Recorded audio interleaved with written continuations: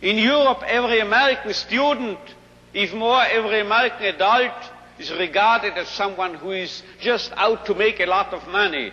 Really, 16% of these students regarded their main goal and concern in life to make a lot of money. I'm quoting literally, make a lot of money. And you know what the top class, the top category?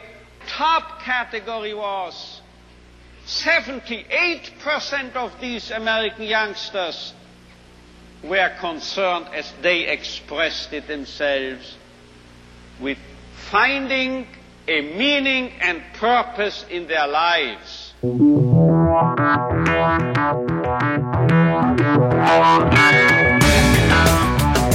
You're listening to the Ticker Podcast from IR Magazine, a roundup of this week's leading stories and industry comment from the world of investor relations. Hi, everyone. The psychologist Viktor Frankl considered the necessity of finding purpose to be the central theme in each human being's life.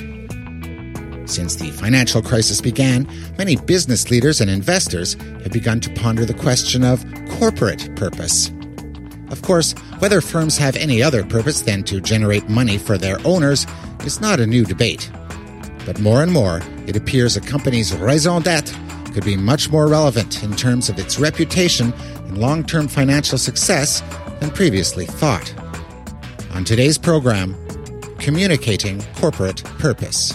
Purpose is of real interest to investors because those companies that are offering products and services that bring real value to individual societies or the planet, they have a competitive advantage. And companies that communicate around purpose, they're bringing investors together as part of a movement that will see the companies with the most authentic purpose rise to the top. I'll speak with Argyle Company Managing Director Ian Poole about how IROs can present value beyond financial returns. And do former Wall Streeters make the best IROs? From an outside perspective, it really looks like the financial analysts that move into a head of IR position, they're really pushing all the good buttons. We'll also take a look at new research that explores the benefits of hiring former analysts to run the IR department. That's coming up. But first, this week's Ticker News. New York remains the most visited IR roadshow destination in 2017. According to IR Magazine's annual Global Roadshow report, more than 75% of 750 respondents say they visited the East Coast city over the past 12 months. Its nearest rivals are Boston and London at about 64% and 61% respectively. Meanwhile, Copenhagen, Stockholm, and Denver all drop out of the full top 20 list. They've been replaced by Tokyo, Philadelphia, and Milan. Companies listed on the Luxembourg Stock Exchange and incorporated under Luxembourg law will now have to disclose their CSR policy.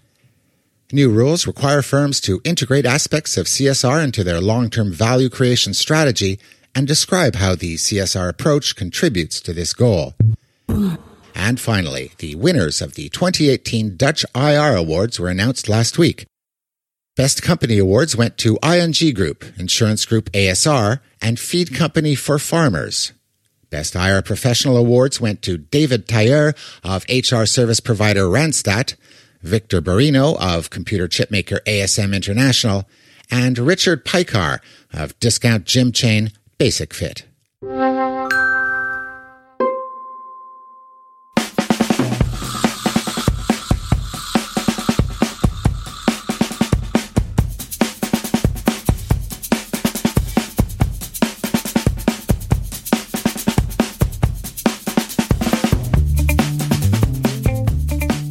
The world is changing. We are seeing IR issues evolve and change. We're seeing the knowledge needed and responsibilities performed of IR professionals change as well. For example, today 20% of NERI's 3,300 members have some kind of buy or sell side experience. That's a dramatic change from the traditional roles focused on communications and public relations. As NERI President Gary LeBranch noted at last year's IR Magazine Global Forum in Paris, more and more former sell-side analysts are becoming IR officers at the companies they once covered. Which raises the question, is their specialized experience enough to handle the diverse demands of the IR function? Ruxandra Moldovan is an assistant professor of accountancy at Concordia University. Along with colleagues at the University of London and University of Toronto, she's been looking into the economic consequences of hiring Wall Street analysts as IROs. It really looks like the financial analysts that move into a head of IR position, they're really pushing all the good buttons. So we find that disclosure improves in terms of readability. And when I say disclosure, we were pretty much looking at the press releases that are then reported as 8K filings. So these are more easy to read. They're shorter. They contain fewer complex words and a lower percentage of uncertain financial terms.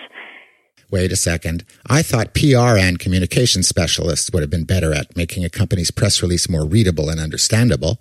Like really what we think is going on is just that the financial analysts that turned IROs, they've been on the other side of the table and they pretty much have a deep understanding of what exactly you should be saying and how you should be saying it so that everyone understands.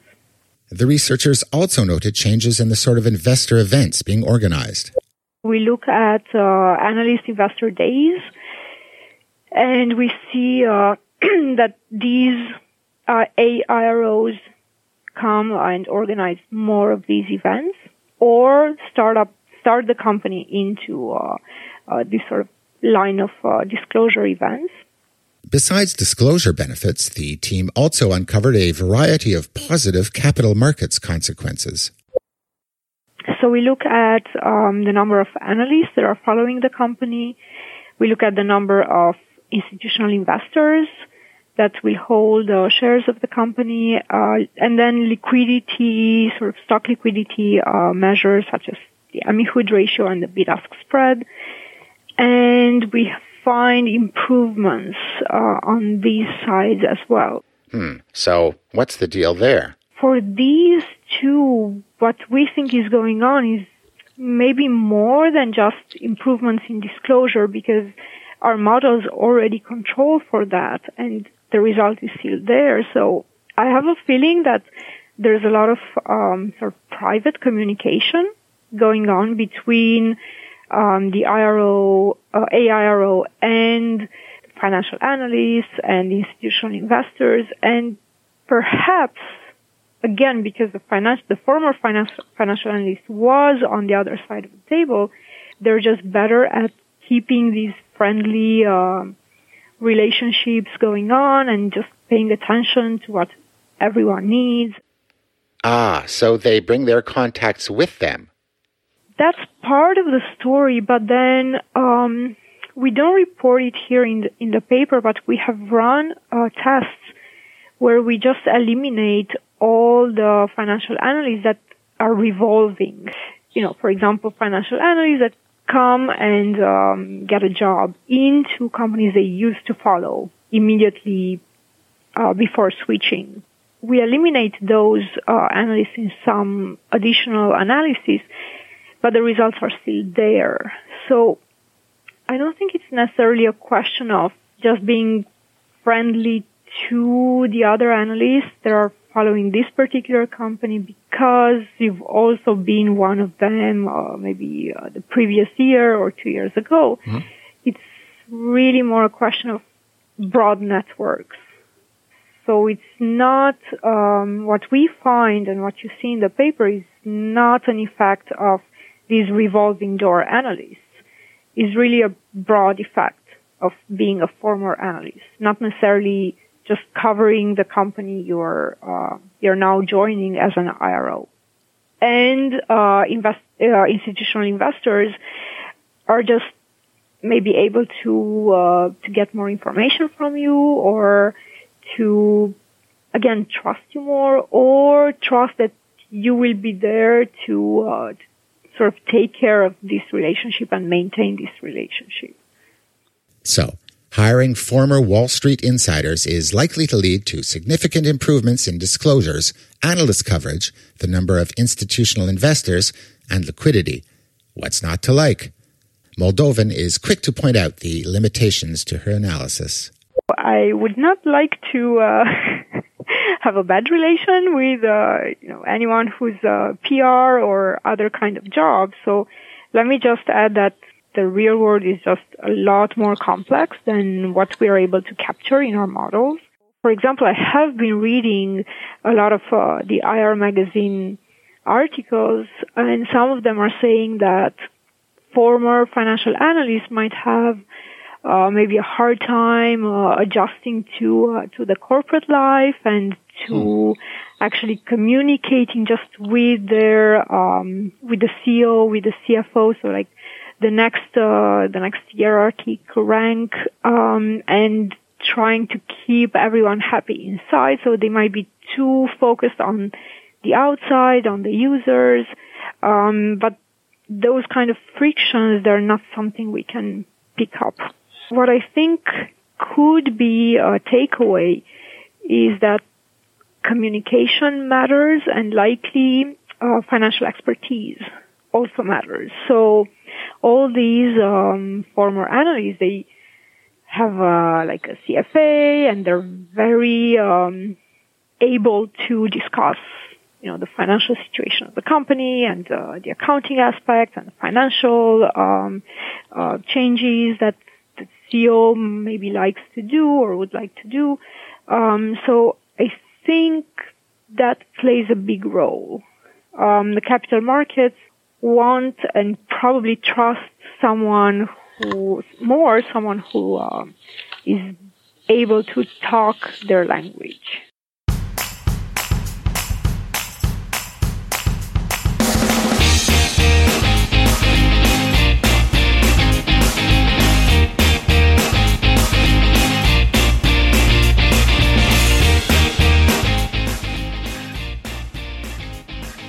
Last week in Davos, the world's largest money manager told reporters at CNBC that companies need a sense of social purpose to achieve their full potential.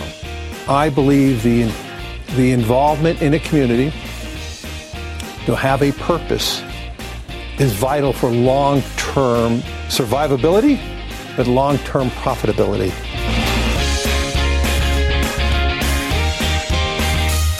There's something new beginning to appear in U.S. disclosure documents. More and more reporters are integrating information on purpose into the heart of their corporate communications. As consumers seek authenticity from the brands they patronize, it seems investors also want to understand the sustainability of the business model. That's because more and more, it seems that sustainability is closely linked to the ability to create value beyond financial returns. For example, value for society by addressing some of the challenges it faces. Research shows that purposeful organizations outperform their competitors. But research also suggests that people have plenty of cynicism towards business leaders who speak about purpose. So how can firms present their corporate purpose? My guest today is Argyle Companies Managing Director, Ian Poole. Argyle recently examined how 10 major U.S. companies highlight their corporate purpose in their annual report. You can download the research at irmagazine.com. Ian Poole, welcome to The Ticker. It's terrific to be here, Jeff. Thank you. Ian, what is Argyle's corporate purpose? Our corporate purpose is to help the companies that we work with communicate more effectively with their investors through their annual reports, sustainability reports, and proxy statement. Because in our view, even the best examples of companies that communicate with their investors, they will do so in a way that isn't consistent from one report to the next. And that can be from the superficial, simply their reports will look different, to actual substantive differences in context. And it doesn't read well if in the annual report you say our priority is opening new stores, and in the proxy statement, the leadership is compensated against a different set of criteria. So we see a lot of value in aligning companies' disclosures. So we have design teams, we have advisory teams. We are quite unique in that we have attorneys that have worked in-house, and so we're able to draft and cast a critical eye across these disclosures from the outside. We have a pair of investor relations professionals who've engaged with investors for much of their career. I've come from Europe, and we have another couple of members of the team with design and communication experience. We then go on to prepare these reports, to execute them, get them printed, get them filed with the SEC, and importantly, we do a lot of web work as well, because the internet is terrific, as I know you guys know at IR Magazine, because you can quantify who is visiting these websites, how long they're spending there, what elements they're interested in seeing. And in terms of reporting, it's really valuable too, because while in the past printed reports have been presented with people leaving reporters wondering whether they're read or not, how much time is spent with them. Now, with the internet, you can actually use the internet as an engagement tool, ask people what they appreciate about your reports, where they might be improved, and actually ask for feedback, which for us has a lot of value. Since moving to the United States, I've always found there's this dissonance in annual reports and proxy statements and other disclosures, whereby groups will say, in their investor disclosures, we're here to maximize returns for shareholders. And on the other hand, they'll have signs over their stores saying, we're here to serve our customers well. And it's two kind of different messages. And one of the things that I appreciate about sustainability that we're seeing creep into disclosures gradually and purpose is that they can really align the interests of all parties. And I think that that's really valuable. So it's an area that we've been keen on since day one. Argyle has been around since 2014. And having a background working on disclosures in Europe, we see far more of these elements in European disclosures than we do in the USA. So we were excited to talk about the ideas with some of our clients and to see a few of them adopt the ideas. I remember a time when if you weren't talking shareholder value, maximizing profit, then you just weren't talking. I wonder, Jeff, sincerely, if it's not because groups are already returning all that they can to shareholders, and without wanting to be too cynical, I think that some groups are looking for ways to get an edge on others in terms of their longevity and the longevity of their business money to generate future returns, and purpose what they contribute to society ensures that they will be around. There's research in the UK that in the 1970s, on average, for every £100 of profit, £10 were distributed to shareholders, and today it's £70 is returned to shareholders. So the shareholders have kind of won, and maybe the next battleground, I don't know, is going to be longevity and which corporations are around for the longest amount of time. Earlier, you mentioned U.S. companies have been slower than European ones to adopt concepts like sustainability and purpose. Why do you think that is? I think a lot has to do with regulation, and obviously things like say on pay and pay ratio next year here in the United States, those appeared first in the United States, or a new regulatory ground that's been broken here, and we'll see Europe perhaps adopt pay ratio in the future, and they've already adopted say on pay. In 2017, last year, the Europeans rolled out the non-financial reporting directive that required companies to report on ESG issues, the 6,000 largest European companies, and that in turn generates further interest from investors. And what we're hearing from our clients is that a lot of investors are talking to them about this stuff on their corporate governance roadshow and similar. And so their disclosures are reactive in that they're including these elements and catching up to their European peers. To be really tactical about what we face when we go in and work with companies on purpose, I find that in Europe, where I'm from, this notion of an annual report is this several hundred-page document that contains the legal information, commentary on the company's performance for the year, and it's all sort of under one hood. The way that companies prepare information in the United States is different. There's obviously a purely financial report, which is the 10K, a company that talks about the corporate governance organization and how executives are rewarded, which is the proxy statement. In the other corner, increasingly we're seeing sustainability reports, although that's not a requirement, and some companies will have a sort of a glossy wrap.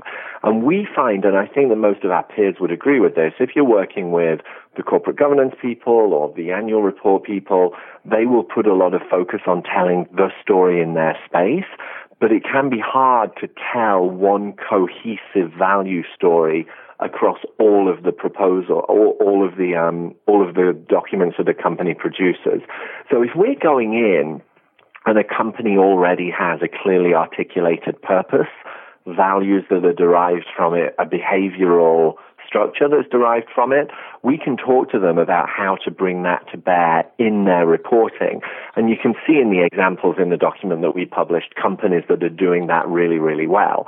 What will commonly happen is you'll say to them, you should also be doing this in the sustainability report, also be doing it in the proxy statement and elsewhere, and it's difficult for groups to get that message across all of their reports. And it tends to be companies like GE that really embrace their reporting as a whole that do a good job of communicating that. But I think that what a lot of the reporters would say in the United States is that that takes resources to really get everybody on the same page, because oftentimes these reports are prepared by different individuals in different departments, and there's just a logistical challenge to getting everybody on the same page to communicate clearly. It's more about responding to the requirement than a focus on a broader story. I think that the companies with a strong and clear purpose message that align everything that they do against that purpose, we tend to know those that they are. So when it comes to meeting an IR professional in a company with purpose, and we're talking about how they can communicate that to investors, I think that they already get it. What we would bring, for example, is new ideas on how to communicate it. Obviously, there's a much broader macro question that we're not involved with, which is going into a company, they don't have a clearly articulated purpose message, and saying to them, that's the missing element in the value story. Because when we're communicating an annual report, there are a few things that we look at to communicate how a company creates value, and we usually do it in this order. It would start with purpose. This is why this organization exists. Then it would be the strategy. What is our strategy to make money while meeting our corporate purpose? Performance against that strategy, how the company has performed, how much money it's made, how much benefit society has derived. In there can be key performance indicators which are financial and non-financial. What non-financial returns is the company creating? Corporate governance, leadership, the tone from the top, who is overseeing the organization. And then as an extension of corporate governance, we usually talk about sustainability and how the board is overseeing sustainability, ensuring that the company will be around for the long term. And for us, that's the value creation story from beginning to end. And those companies that have strong purpose, they generally get that, and they'll be ready to disclose that information in their annual reports or similar. Can you give me a couple of examples, elements that make up a believable statement of corporate purpose? Sure. So I think that, obviously, as many companies as there are in different fields, they would all have different corporate purposes to advance humanity. I think that those corporate purposes that are the easiest to understand and grasp are those that are clear and actionable. And a couple of examples that I would give of companies in a sector that has been much derided would be financial services and banking. And I think that there are two really good examples, one from the United States, one from Europe. Both Bank of America and the Lloyd's banking group in the United Kingdom have a purpose which goes along the lines of helping people prosper, helping Britain grow, helping Americans invest and realize fulfilling financial lives. And both of those companies have taken a similar approach in their annual reports to showing how what their corporate purpose means in action. And if you look through Bank of America's corporate report, it goes through examples of individuals and corporations that have benefited from Bank of America's banking services. And in the United Kingdom, Lloyds has done something similar. They talk about helping Britain prosper and talk about the economic benefit derived from Lloyds banking services, retirement benefits for retirees, investments, lending for property, lending for small businesses, etc. So it really gets into the mechanics of how the banks are working. A final example in the same sector that I think is really good, and financial services work so well because we all rely on them in the Western world, and they're well organized and structured. Final example would be First Republic Bank out of California, and they have a series of individual stories of individual investors, people starting companies, people setting out to buy a home, and the role that First Republic Bank has played in their life. So you have that economic benefit. But where First Republic goes a little step further is that they'll talk about the wonderful service, the relationship with First Republic Bank.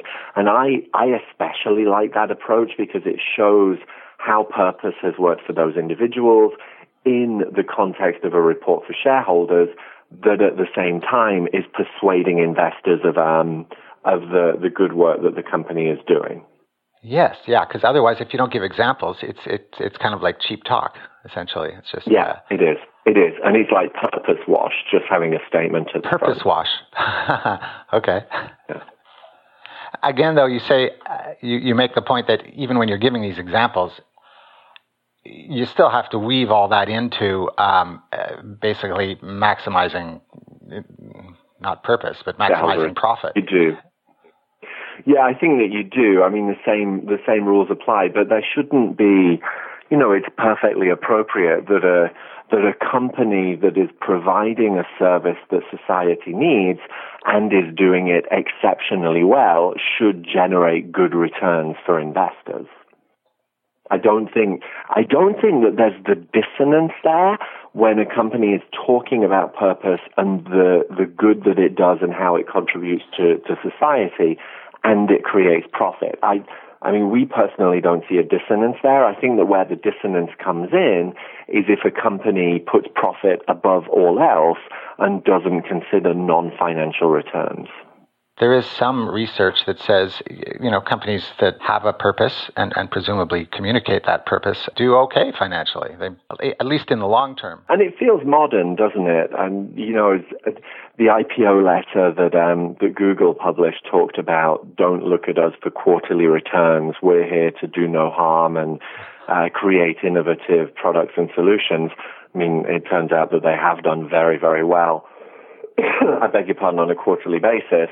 But that's a really modern way of going about things, saying we're here to do a great deal of good and the money will come. I suppose that's a looser way of putting it than most companies would, but that kind of narrative we see increasingly from these IPO companies. I guess it could be seen as a justification for companies being unicorns and having woolly business models.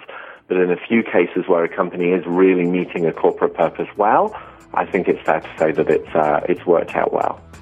And you really want to stress that purpose doesn't come at the expense of profit. For IR professionals, beyond theoretical ideas about communicating purpose, it goes back to investor appetite for an understanding of their business and how it creates value for shareholders. We published that report a few months ago. We've had a lot of interest and are speaking more and more with companies about corporate purpose. I think organizing and presenting how you create value clearly is something that IR professionals should be looking at, and either how well their presentation decks, their investor roadshows, their annual reports tell their value creation story with purpose as a part of that, because it doesn't stand alone. That's all for this week's Ticker Podcast. Do note there's still time to book your seat for the IR Magazine Awards Canada. That's coming up February 7th at the fabulous Royal York Hotel in Toronto. The gala dinner remains the Canadian IR community's largest annual gathering and celebrates the success of those individuals and companies that are leading the way in IR across Canada. Meanwhile, the IR Magazine Forum Canada 2018 takes place on the morning of the awards. This highly interactive conference is a great opportunity to discuss IR trends and best practices with your peers. Thanks for listening. In Montreal, I'm Jeff Cossette. You've been listening to the Ticker podcast from IR Magazine. For free access to all the latest global investor relations news and analysis, register at irmagazine.com or download the app.